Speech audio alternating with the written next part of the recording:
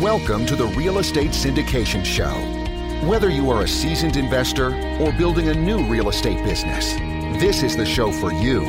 Whitney Sewell talks to top experts in the business. Our goal is to help you master real estate syndication. And now your host, Whitney Sewell.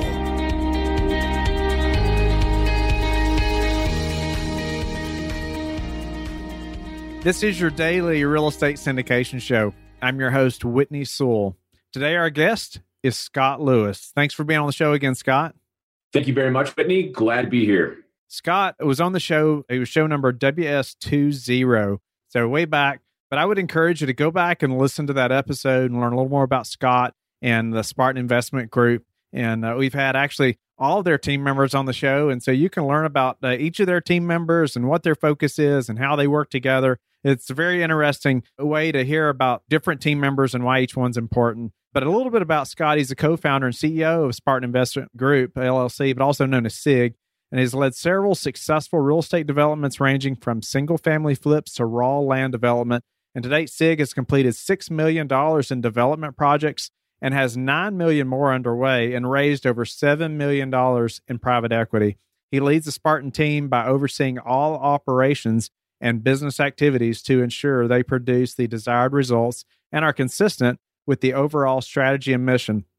I also heard Scott speak in Denver at the Best Real Estate Investing Conference by Joe Fairless, and it was great to see you there, Scott, and other team members, and actually meet some of them in person. But anyway, pleasure to see you there. Pleasure to have you on the show. Give us a little more about your focus right now, Scott, and let's dive into some of these topics like development. You know, I get questions all the time about development and syndicating a development. You're the guy that's going to help us today understand some of that. Outstanding. And thank you, Whitney. Yes, syndicating a development. The first question you got to ask yourself is, do you want to suffer through, at least at a minimum, probably 2 years of a constant roller coaster ride of ups and downs as you move through the development process, which I'll touch in a little bit through the course of this show. It really is a roller coaster ride. If you're not good with kind of ups and downs, you might want to really think hard about whether you want to do a development. But I think really the place to start is what is development and how does that differ from, say, just regular doing a deal? So development really is taking a piece of raw land that has absolutely nothing on it. Sticks, trees, whatever, and going through what's called the entitlement phase to get it ready to go ahead and build whatever you're going to build. At Spartan Investment Group, we focus on self-storage. That's what we look for. But really, the horizontal phase of the development, that's taking the raw land and moving it through the bureaucratic process of whatever jurisdiction you're in to get all of the necessary entitlements. And what entitlements are is just the allowances to build what you want to build. It is almost virtually the same for any asset class. It doesn't matter if it's multifamily, a car wash, storage, what have you. It's working with the jurisdiction to walk through all of their processes to get approvals to go ahead and then go vertical and build. So, you talked about like the entitlement and horizontal phase and walking through, this with the city or the locals, that jurisdiction. And I can imagine just the back and forth and trying to figure out, make sure everybody's happy with what's going on. It seems very difficult. It is. And by difficult, we call it the BS bucket. You have to be willing to deal with all kinds of various stakeholders and personalities and really a lot of nonsense as you're moving through the process. Most jurisdictions, they will publish timelines for approvals on whatever you're trying to get approved. In most jurisdictions, they don't adhere to it. It's just kind of willy-nilly. And as a developer, it's incredibly frustrating because we are the ones out here in the field with, sometimes millions of dollars riding on the line. And then, just to be very kind of whimsical on timelines, it is sometimes incredibly frustrating. But you have to know that at the end of the day, the whatever jurisdiction you're dealing with, they have a job to do. And that's to make sure that you build a project that's not only safe, but aligns with the overall, not only the politician's vision for the future, but also the citizen vision of that jurisdiction for the future, which is why it can take so long. And then there's just a lot of different agencies out there, and it really depends on your project. we've got a raw land development going on in Seattle, just outside of Seattle, Washington. And in the state of Washington, there is a lot of different stakeholder groups. And on this particular piece of dirt, there's some wetlands in there, which is a federally protected water of the United States. That's the actual term for it, which adds a whole nother layer of complexion in dealing with the Army Corps of Engineers. It's a process. But here's the thing about development. Like, why do you want to do it? So when you look at your regular kind of value add deal where you go in and if you're a multifamily guy, you go in, you put some new stoves in, you paint, you throw some new carpet down, and you might add 25, 30, you crush it, 40% of value to the project. With development, you can add several 100% of value. Now that's risk adjusted. So there's a lot of risk for that.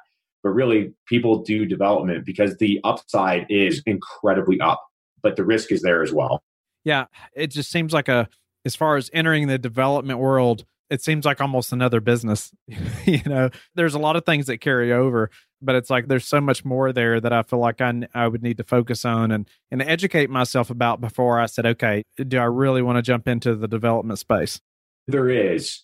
For all of your listeners, I would be very, very, very careful jumping into a large development without having a decent amount of experience, or if you've got education background, if you've worked for a larger company that has done it, then that could get you what you need to know.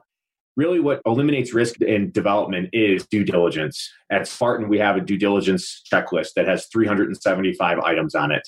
We've been told that that's one of the most exhaustive lists of due diligence items that folks have seen. And it's there because, both me being an Army guy and my co-founder, Ryan, being a pilot, we're just checklist fanatic. Everything we do is checklist. And it's one of those things that if you miss one of those boxes, it can be catastrophic. Now, even if you're buying a regular property, there's still a good amount of due diligence that goes in. And unfortunately, a lot of people don't do that. Like a phase one environmental. We're purchasing an existing facility right now. It's a storage facility, but we still have phase one because you never know what could be underneath there. So just because something is built does not mean that you don't have development risk from geotech, from phase one environmental, and those various studies that we would do right up front on a development phase. If you've got bad soils under your facility and you don't do a geotech, you could be buying a facility that's sinking. Now, the probability of that's pretty low, but it's there. And if you're spending multiple millions of dollars on a facility, that's a big deal. Phase one, if you buy a facility and there's underground storage tanks down there that you didn't know about because you didn't do a phase one because you're like, oh, well, they must have done one, or they have an existing facility, so there can't be anything wrong. If those tanks are down there and you buy it, you own it.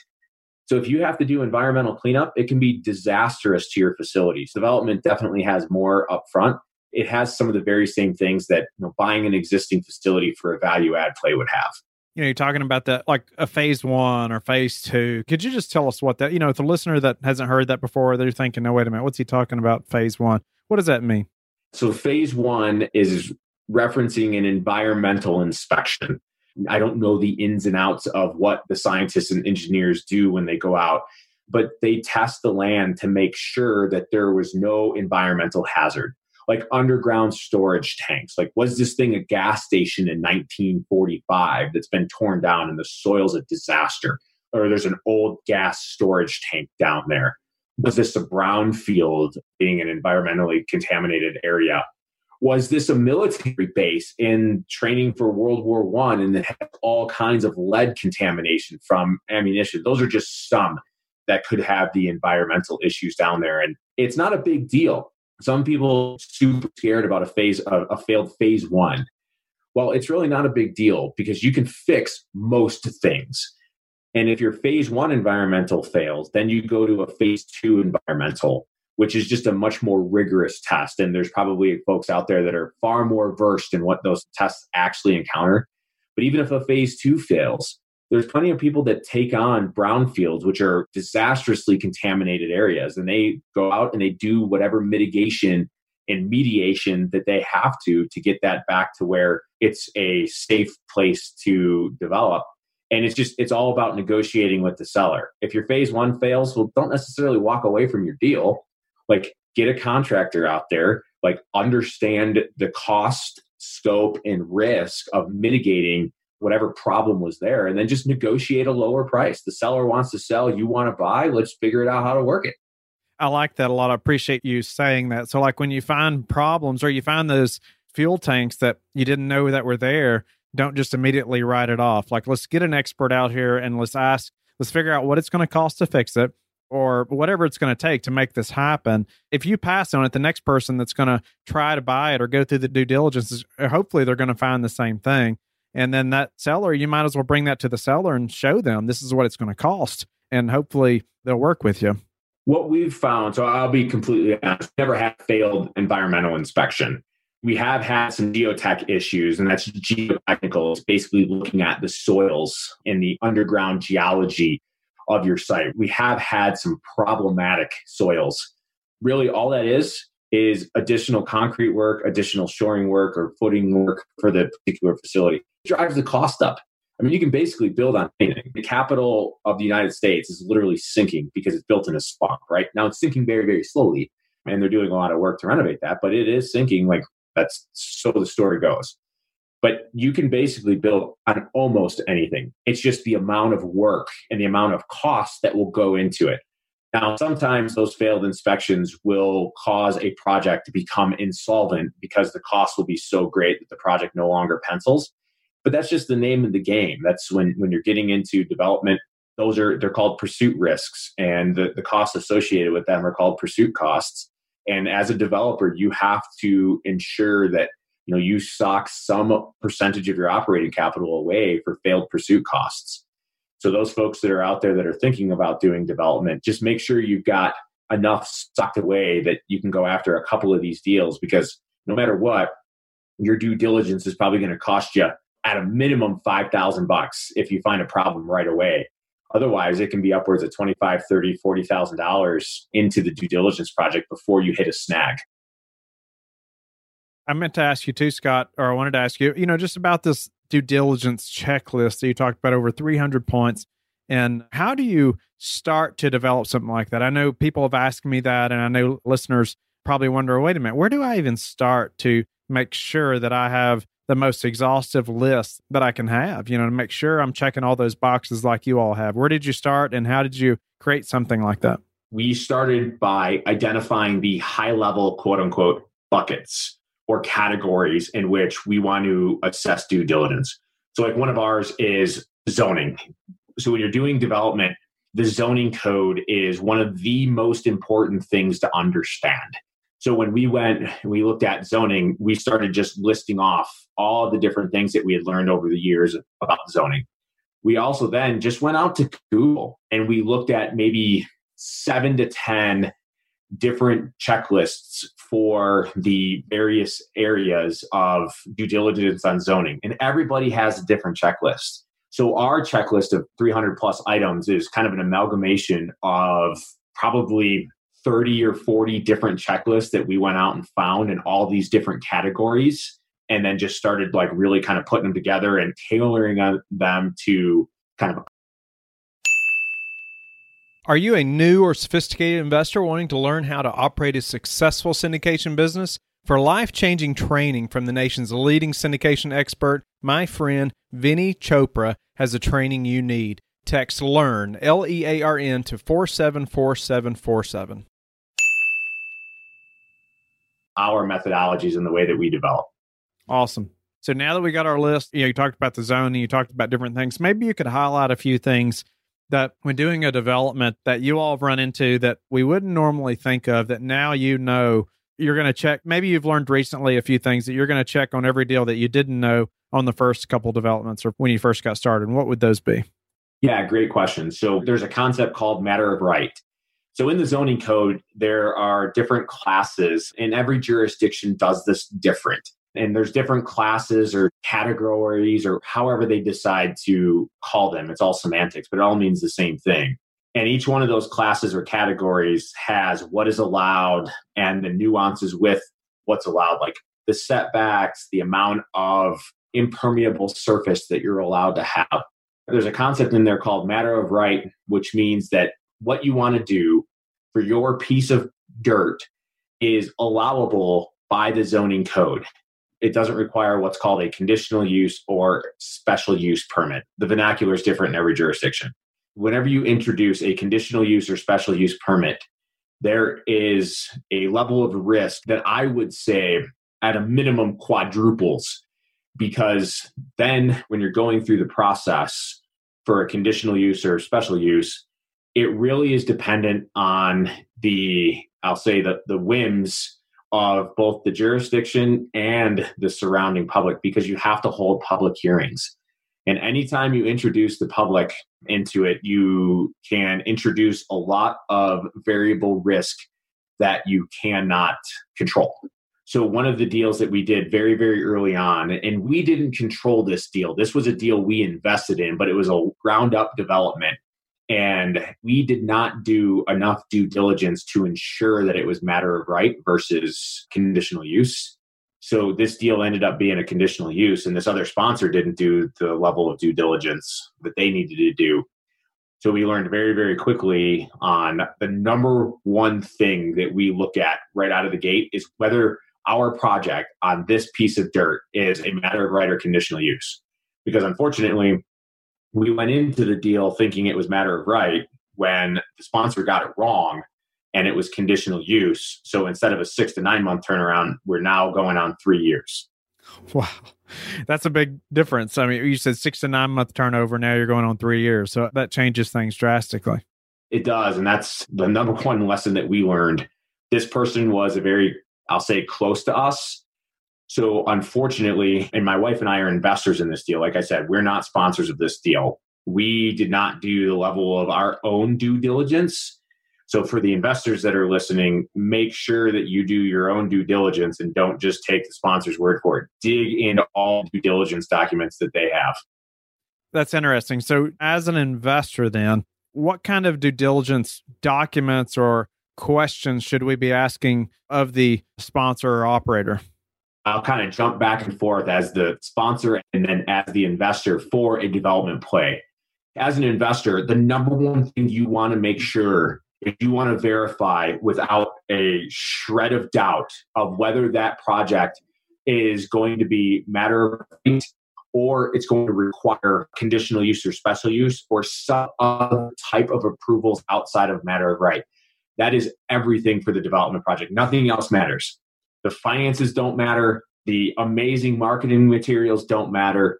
If you don't understand if it's matter of right or some other type of approval process, you're going to get yourself into a situation in which you could have a project that's much, much longer on your hands than what you're anticipating. And if the sponsor hasn't figured that out, then I would honestly, in hindsight, I would never have invested in this deal with this particular sponsor, and I will never give him another dollar. Now, part of it's on us. We own that amount of accountability that we didn't do that. So that's why I'm stressing it. From the sponsor's side of the house, for us, we make sure that our investors, especially on a development project, have access to all of the zoning reports that we've pulled. We do a zoning report for any development that we do, and we provide that zoning report. Generally, before we even bring investors into the deal, we've done some of the due diligence already. Usually the phase 1, geotech, and any of the other studies that are required. Make sure you provide your investors with copies of those. Most investors won't read them. I give them to a civil engineer and ask them to read through them real quick. It'll cost you a couple $100, but a couple $100 spent on that due diligence is a lot less grief than getting into a deal that then goes sideways on you. So I would say that's from an investor side of the point, the understanding of the underlying zoning. And then from a sponsor standpoint, just make sure that you provide your investors the information that they need to make an informed decision. I like how you talked about you all will already have some of these documents or will have already begun the process before you approach investors. And so I think on many levels that shows you all are, obviously you're trying to be transparent, shows you're committed to the deal, shows you're already invested. There's already an alignment of interest before you ever approach the investor. Yeah, so there's a lot of talk about co-invest from the investor side of the house. And as an investor, for me, I'll be completely honest, I really don't care if the sponsor's putting money in the deal or not. I know, especially on a development side of the house, and especially if that sponsor is bringing a loan to the table, that sponsor is putting an awful lot on the line. Normally, I'm a 50 to 100 grand guy. That's usually what I do per deal, unless it's a smashing deal, and then I might do more. If they've done it right, they probably have, by the time they're asking me for money, they probably have at least 50 grand in that was at risk for those pursuit costs. Because if a sponsor's done it right, and this is what Spartan Investment Group does, is we make sure that we are really confident that this deal is going to go before we take a dollar from our investors.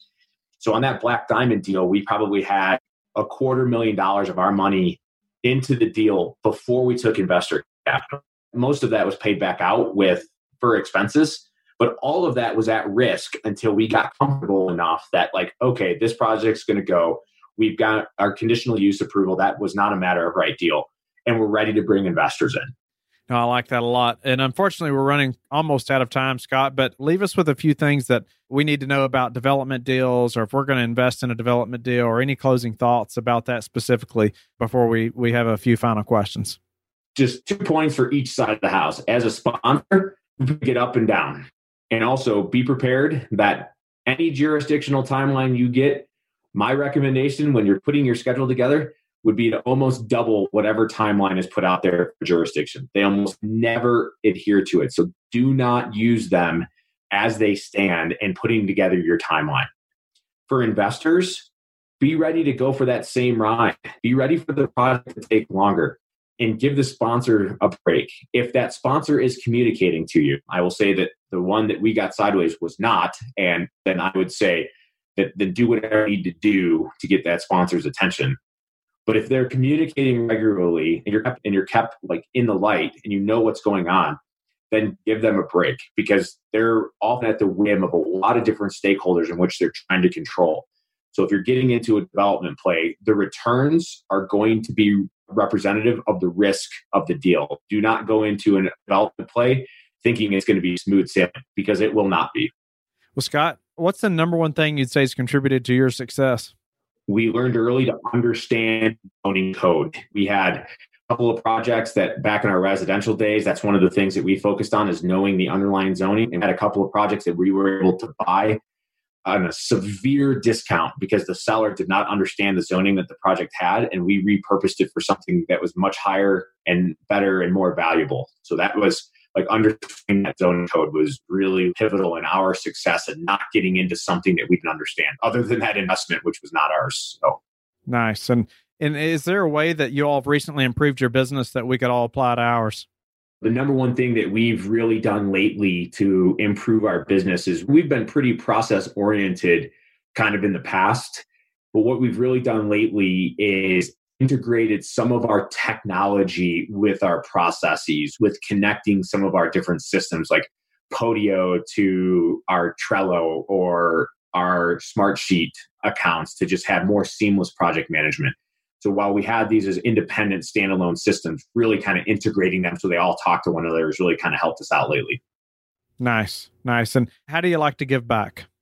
I'm not really a fan of giving money to charity. I like to give my time to helping folks. And one of the things I do here in the Colorado area is I coach the local middle school mountain biking team. They just got the team started and they're trying to get kids really interested in mountain biking.